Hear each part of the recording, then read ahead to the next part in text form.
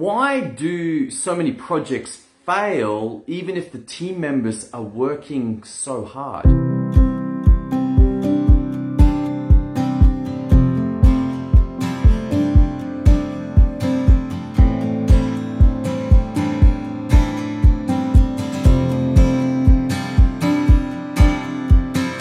Like, that's what I see. I see a lot of people working really hard, doing long hours, and yet the stats say that many projects will fail. I want to introduce you to two ideas that I'm running concurrently for whatever ADHD brain I have, but I am reading the first book called The Unofficial Project Manager. Very interesting idea in this book, and that is that many people in the West, at least, have moved out of set work, out of work that is routine, like just being in a factory, and instead they are in this knowledge work. But this knowledge work is heavily project-based, and yet no one has had any project training. Now, it's not that there isn't project training out there. There's whole books written on it, there's institutes for it, but most people have found themselves doing work that is project-based, but no training. It was just left out. It was like, hey, get the work done, but we're not going to give you any training about how to get the work done. Now, I want to couple that up with a second audiobook. This is an audiobook called The Unicorn Project. It's a sequel to a book called The Phoenix Project.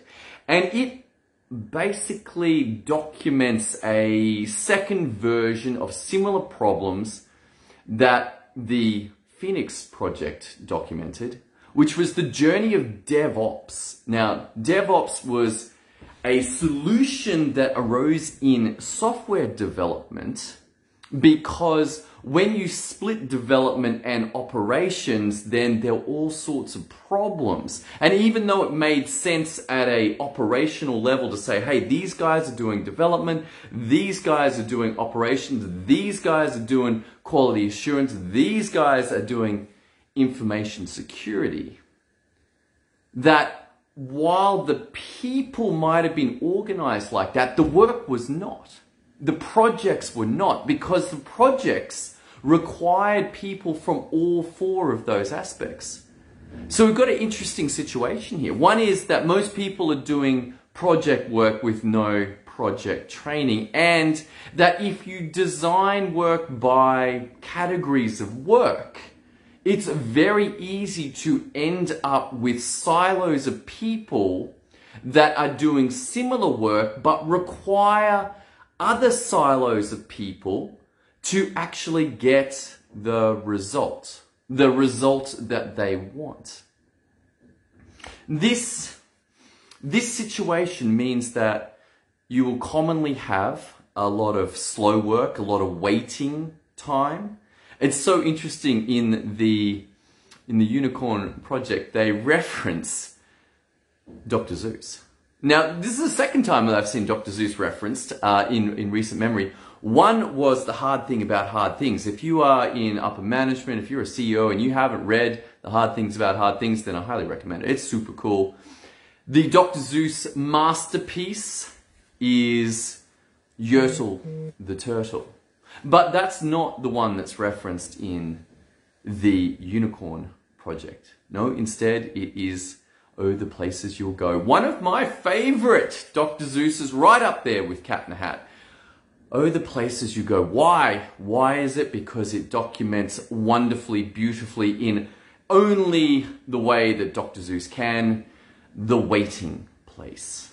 And the interesting problems that arise when we have work people that are siloed, but the work requires all of them to get the result.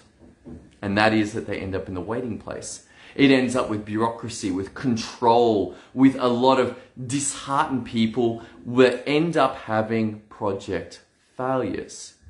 And the interesting thing, coming back to the unofficial project manager, is that without any project training, it is very easy just to set up around ideas that seem logical, that seem like they'll work.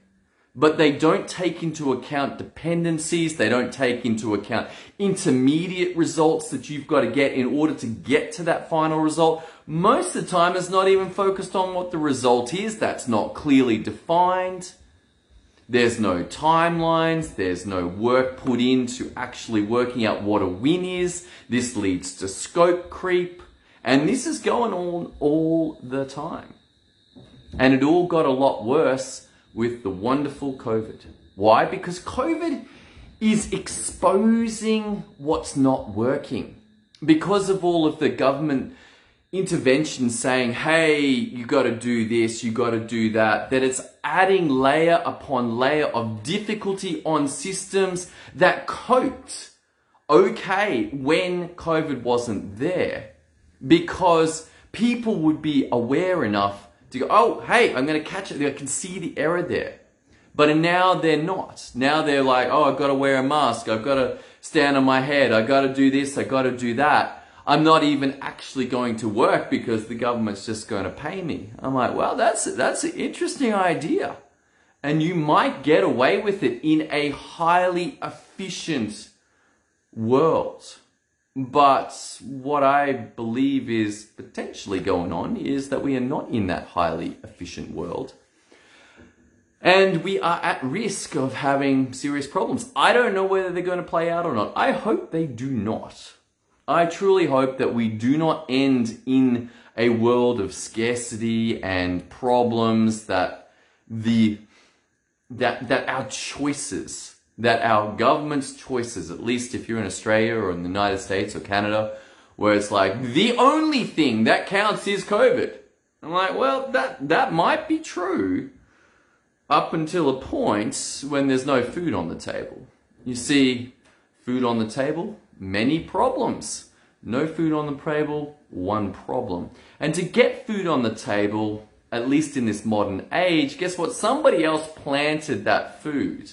Somebody else put seeds in the ground and watered it and farmed it and harvested and packaged it and then took it to a supermarket, and I was able to exchange money for the goods.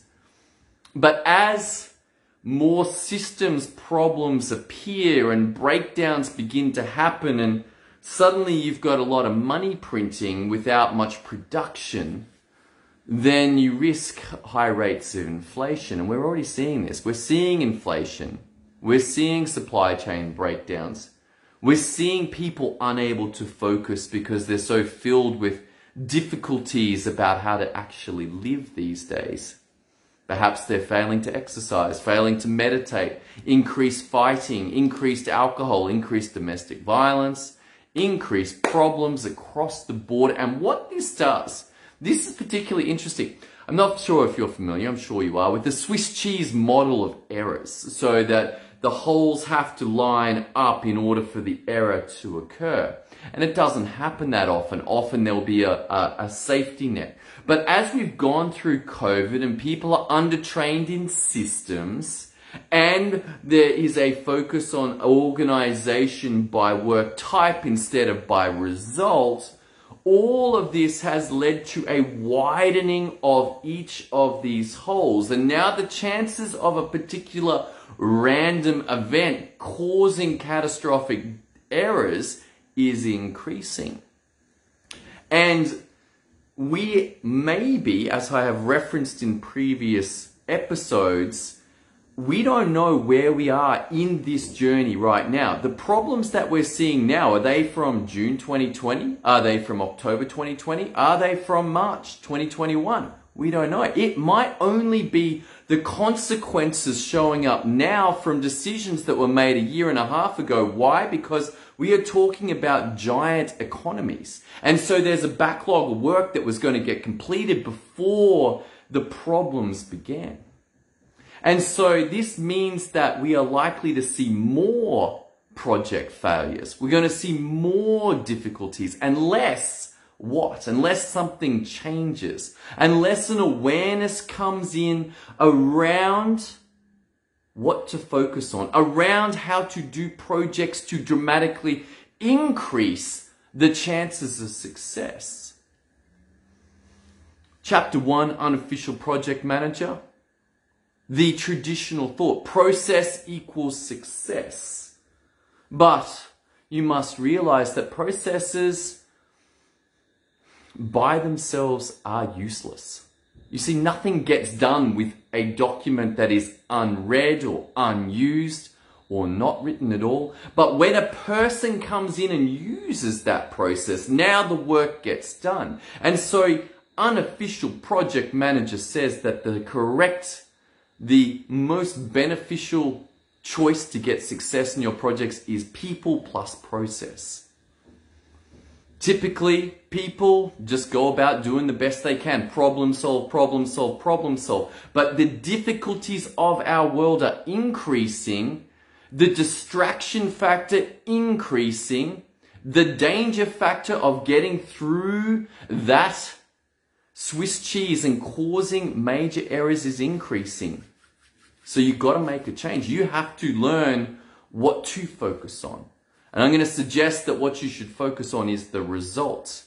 And if we come back to our software idea, if that means that to get a result, you need 2 developers and 2 in ops and 1 in QA and 1 in InfoSec, that is your team. To get the results, that is your bundle of people required to get the result. And when you focus on that result that you want, then it starts to make sense about how to set up your projects, how to set up your systems, how to set up your teams, because you are focused on what counts, which is the results. If you want some help about how to set up systems so that your people can use your processes to get the results that make a difference in your business, so that your team can work more effectively, go home on time, you can take more profit home, and you can sell your business at much higher multiples, then head over to systemio.dev. Thanks for tuning in today. I hope you got a lot of value out of today's episode as we continue this journey into the power of systems to create results. See you again next time.